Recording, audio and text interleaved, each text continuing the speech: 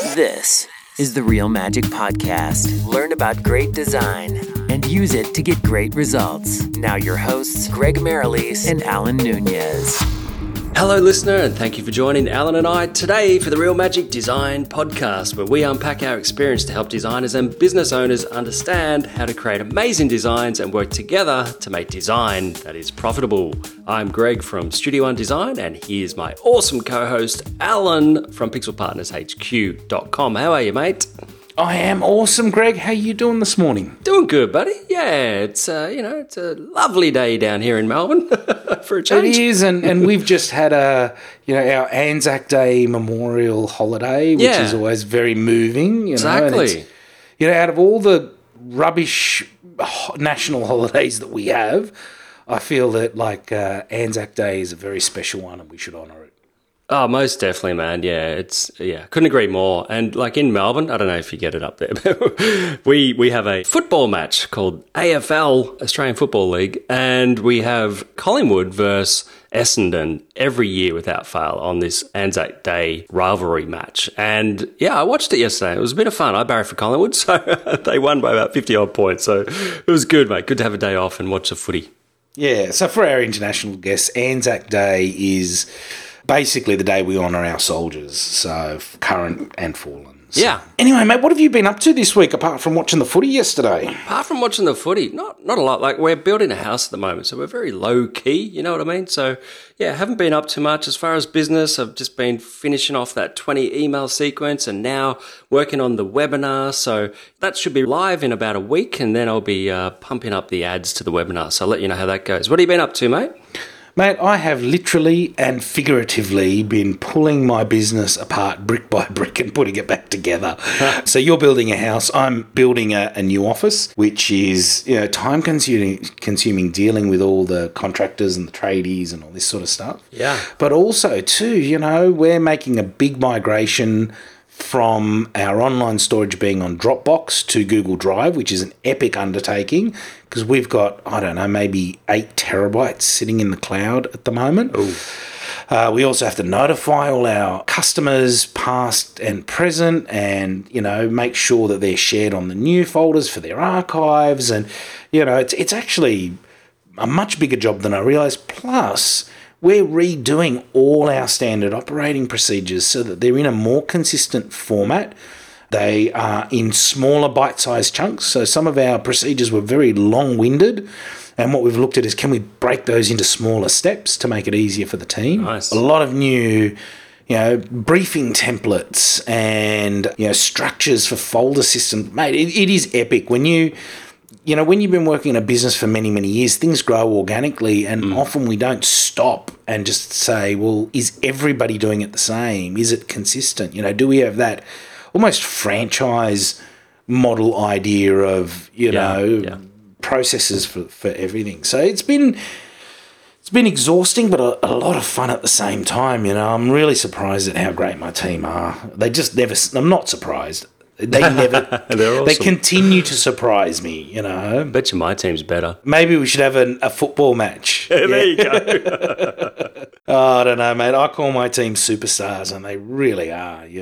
So my aim is to take us from superstar to supernova. That's something Matt Church used to say. Which is what happens when a supernova goes, when a superstar goes, bigger and better. So. Listen, mate, we've got a kind of interesting topic today. It's not directly design related, but mate, I'm going to pull in a few sort of hints and tips about how design is actually related to this and what business owners should be thinking about. And the topic is, will super apps take over the world? The world, right? Well, let's think about it, right? Like, internet has taken over the world. We are now a global society. We can contact anyone, anywhere, at any time through these cables that are strewn all over the world, right? And we've become ridiculously reliant on websites, in more modern days, apps, actual apps that are on our phones. There are more and more web applications. So, apps like Loom is a great example, the video recording app, which you access through your browser. All our email and business automation software, most of it is browser-based, but they're apps nevertheless, right? Mm-hmm. And then you look at platforms like Facebook and Facebook Messenger and how rapidly the whole world is integrating into these platforms. And, the question is, what's next? At the moment, we're jumping between different apps for different purposes. But if you have a look at what's happening, say, for example, in China, where they're in a bubble, like they're isolated from the rest of the world, there's been businesses and developers who have looked at what everybody else is doing in the West and taken the best of all that and built, what we're calling, and I guess what is maybe a term for it, but super apps that do so much more than we're used to seeing in the West. Now, I shared an article with you. What did you think when you saw that article? The New York Times one? Yeah. Yeah, incredible, man. Because, that just opened my eyes up. I've never really heard of a super app before. But, it really shows how China's WeChat, that's what it's called, isn't it? WeChat? Yep. Is like in China, they have a big, great firewall of China, so to speak. And so, therefore, they don't let, things like Google and Amazon and YouTube and all these big, and Facebook, all these big players in there. So they've essentially created their own version of all these things rolled into one, and it is controlled by the government to a certain degree. We'll talk about that shortly. But and it's just amazing how everything can be housed in one app, from ordering a pizza to, sharing that you love that pizza place, to shopping on, buying anything or any type of service or any type of product. It's just amazing what you can do in there. So, I was quite blown away when you introduced the idea of super apps to me, man. So, very, very interested to discuss more on this episode. What they've done is they have basically taken all the things that we love, right? Facebook, Amazon, PayPal, eBay, Craigslist, and they've rolled it all into one application. So you never need to leave the application. Now, it's all great to say that and go, oh, okay, well, it's one place for everything. But there is another side to this, which is that app now has this ridiculous amount of data on our behavior. Because we would never need to leave that app. And in China, you don't need to leave the app. WeChat is just used for absolutely everything. Actually, I didn't mention they've rolled in things like, Skype and email. Everything is built into it, right? Email as well. Wow.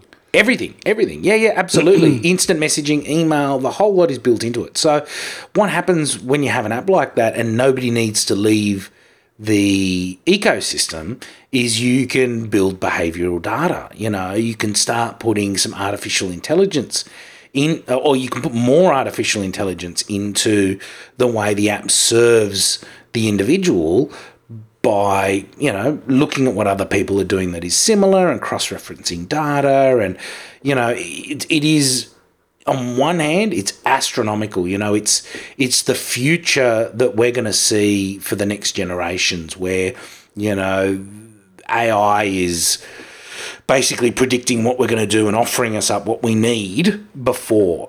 The other thing that they've done is they've managed to build it in such a way that their infrastructure is being built into it. So, their hospital systems are using this platform, which is something you don't see in the West, right? Like a hospital would not build their booking system into Facebook, right? Because there'd be all these, platform restrictions and legal restrictions and all this sort of stuff. So, it's amazing on one hand, but it's also really scary on the other hand, because the owner of that app knows almost everything there is to know about you and about your life. So there's an issue. Well, is it an issue?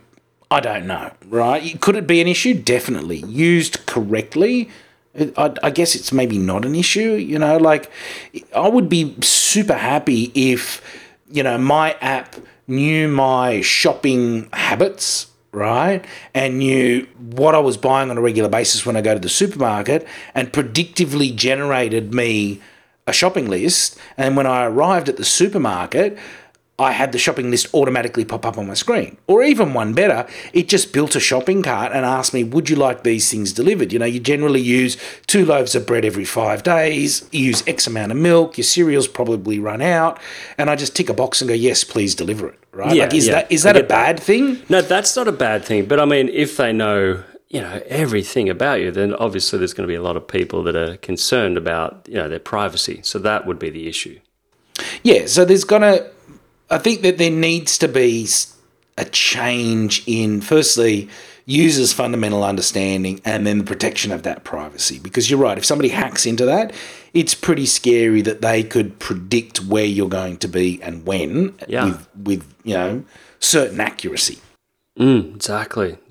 So that's a scary bit. But yeah, I see the benefits in it as well. I love the fact that you can, you know, I guess you could book a date on there. You could pay on there. You can, you know, buy whatever you like on there and you know, order stuff in, order cars, etc., drivers, you know what I mean? All in one app. And yeah, to me, the benefits of them, you know, knowing a lot about you would be really beneficial from the point of view that you don't have to think. It can almost have like your personal bot or AI do the thinking for you. And it just takes out all the mundane things that you generally would have to think about. Oh, look, absolutely. You know, and so I think that there's going to be a lot of privacy geeks out there going, no, we can never let this happen. But the reality is it's going to happen, right? Eventually, some of these big players, you know, let's hypothetically, you know, use Facebook, PayPal, Amazon, and for something fun, Tinder, right? What happens if one of them decides to gobble up in acquisitions all of those companies? All of a sudden they have access to all of that data.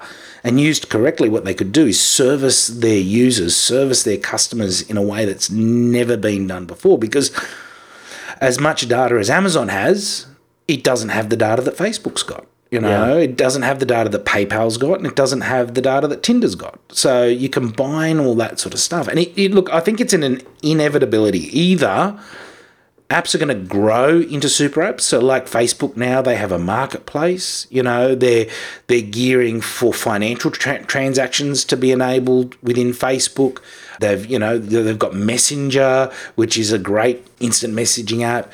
They could very well potentially down the track, open a marketplace like Amazon's got. Yeah. Or have a payment gateway that is as robust as PayPal, right? So it could organically grow into a super app, right? Yeah.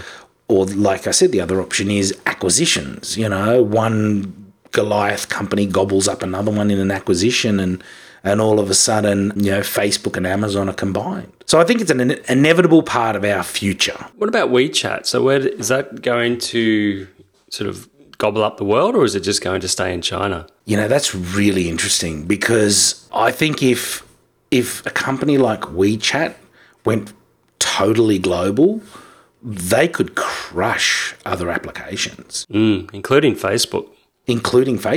You know, at the moment, WeChat is still primarily China-based, right? But it is leaching out into the rest of the world. So I do a lot of packaging work, right? So I have a lot of interactions with China. And if I want to market to and through the Chinese factories to my perfect customer, who is people that are buying and manufacturing in China, who need packaging, I need to be on WeChat. I need to have a business page on there. I need to start, you know, communicating and do like you might do on Facebook and start socially interacting, right? Which is really difficult for, you know, an Australian company because I don't speak Chinese. So, you know, I need to look at getting Chinese speaking employees and, you know, trying to understand how that platform works. But maybe the app could translate it. I don't know exactly how it works, but yes, there is an English version of WeChat. Right, so you know it's available, but you know they haven't really come and tried to take over the world with WeChat, and I think that there may be probably some barriers in place, some sort of trade agreements across borders that maybe are holding them back. I'm not an expert in this, Yeah, but, I understood. Yeah. So, and like Facebook, are they sort of opening up the API for anybody to have a mini program within Facebook? Is that where it's heading? Yeah, Facebook, I can't predict where they're heading, but I can see the trajectory they've got. They're making people reliant on the system. Now, the way we use Facebook in the West is one thing, but if you look at the emerging marketplaces, right? So you look at places like, say, for example, Africa, the Philippines, maybe the socio-economic level where there's a much higher level of poverty, right? For lack of a better description, right? Facebook enables them to do things that they've never been able to do before, right? So, Facebook in the Philippines, for example, is the go-to place for business communications. If you want to find a business, you don't Google search, you Facebook search. Really? Right? Because so many businesses in the Philippines, small businesses, can't afford to have a website. Right? Yeah, they can't afford Yep. the cost, but a Facebook page is free, right? And they maybe can't afford to have enterprise level email, so they use Messenger, right? It's instant, it's free, you just need to be connected to the internet. So countries like that have built an entire ecosystem. They've hacked the system to build their own ecosystem, right? When we want to employ, Facebook is our go-to place. Right? Like, don't go to the job boards, go to Facebook. We'll get a better reach. Wow. Yep. We've got to remember the way that 85% of the rest of the world, who's maybe not in our situation, sitting in a comfy house with an iPhone 10, is using Facebook. Yeah. Right?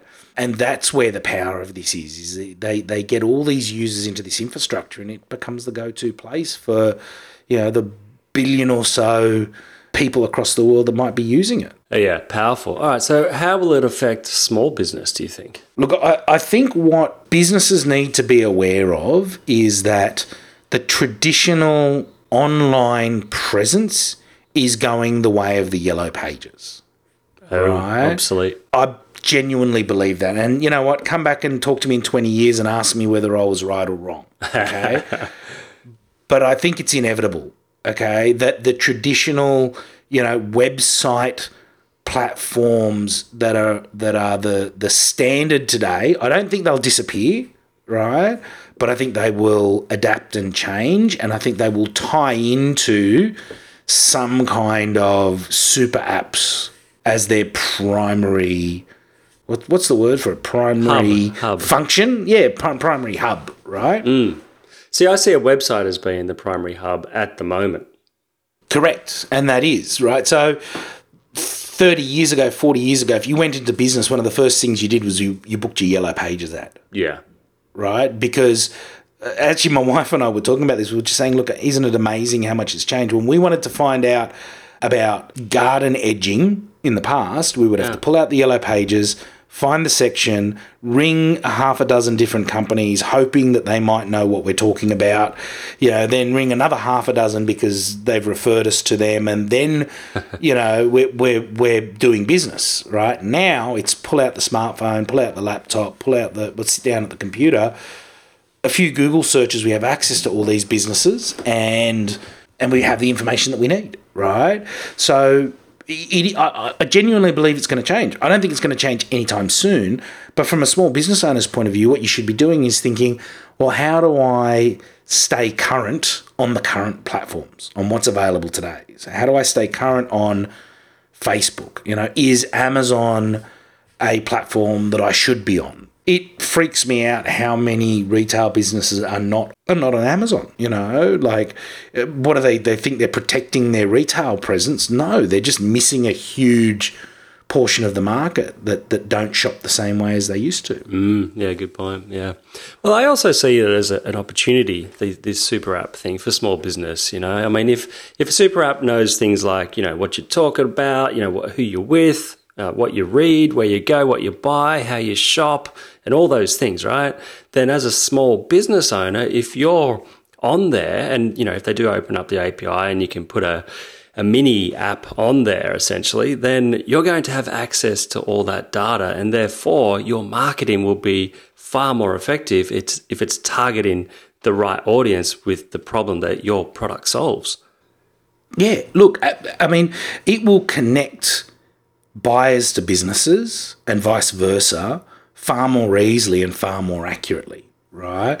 I mean, Google, is heading this way. So, Google was a search engine. That's where it started. Right. Now, I mean, you and I were just talking about it. Google Drive, all my business emails and personal emails are tied into Google Apps. Google has Google Street View and Google Maps, right, which enables them to know where people are traveling and how they're moving around their local area. And Google's making a big push for the Google My Business pages to work. I mean, they've had 2 or 3 iterations of that over recent years.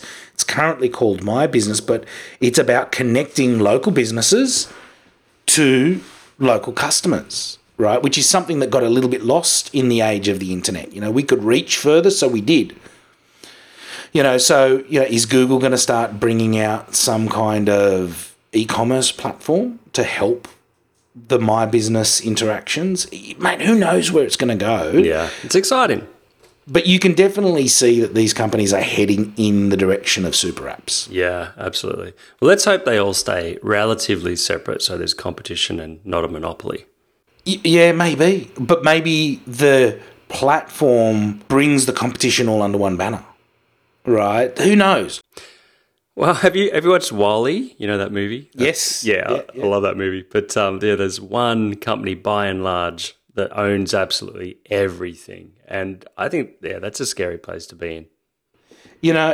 That's with the mindset of capitalism. Yeah. Right? So here's, and you know what, I think I might wrap up this episode on this, right? Because I'm going to turn philosopher for a moment. No, not philosopher. Don't go there, Al. Futurist, right? Yeah. There's a huge potential that global society is going to move away from capitalism, right? Like, there is a potential that we are going to have access to so much stuff. Traditional jobs will be a thing of the past.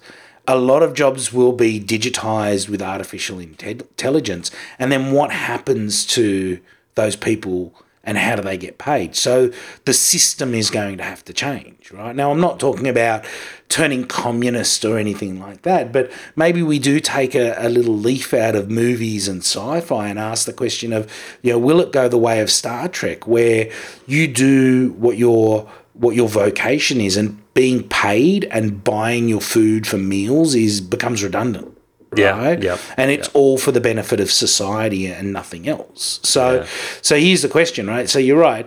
If one company owns everything, that's a scary prospect. But if everybody owns everything and has access to everything that they need, well, that could potentially be a much better society. I don't know, man. I reckon you'd lose a lot of motivation for, entrepreneurs to thrive and make a difference in the world. Maybe. And you know what? This change, no one's going to know. And I guarantee you it's unlikely to happen in our lifetime, Greg. So let's just enjoy the ride. Keep an eye on what's going on with super apps. And go. I'll give you one final. No, I was just going to say, and small businesses, just stay relevant and keep an eye on what is happening in the tech world. Yeah, most definitely. And just on that, so if you are a small business and you're, working on some form of app, just be very careful you don't invest too much. Get a customer base for it first, because who knows, it could get swallowed up by a super app. I mean, think of, like, what was that video platform that Periscope, right? that was a big thing. Is that still around? No, I think that was cool for like 3 minutes. Yeah, wasn't it? because it got taken over by Facebook's live video or whatever it is. So yeah, they acquired them. Yeah, well, did they? I think they did.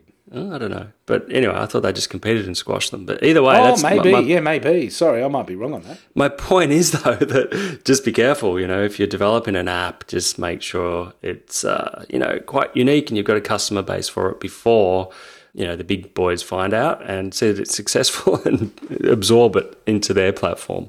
It's at the end of the day, right? Things are moving so rapidly. I think we've got to be careful not to not take action because of unknown. Just keep pushing forwards.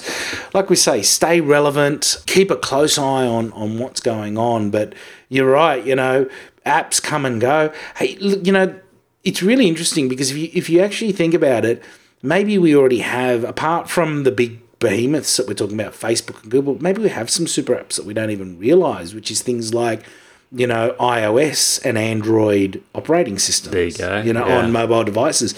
Their key function is to bring all that stuff together for you. Obviously, they're not monetizing it. Oh, I suppose they are in a way. The App Store does, But, are they the future of... are they the future of super apps, the way our mobile operating systems work? Yeah, well, if you look at like Google's Home, that's like version 1 of AI, really. And obviously there's other companies doing a similar thing. But yeah, that's like mixing hardware with AI. And I think, that's the future. Yeah. Voice activated. And the backbone of that connects everything together.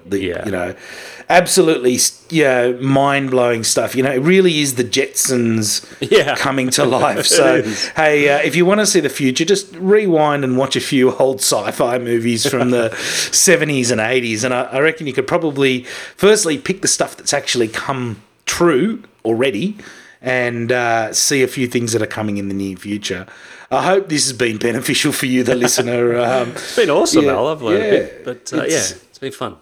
If the only thing we do is inspire you to go and Google the New York Times super apps, and if I remember, I'll put the link to the video in the show notes. Which you never do, so please remember. I will. I'm actually going to go on and draft the show notes right after we get off this call. Love it. All right. Well, thanks for listening, and leave a comment at therealmagic.com. Thanks for listening to The Real Magic Podcast. Hear more at therealmagic.com.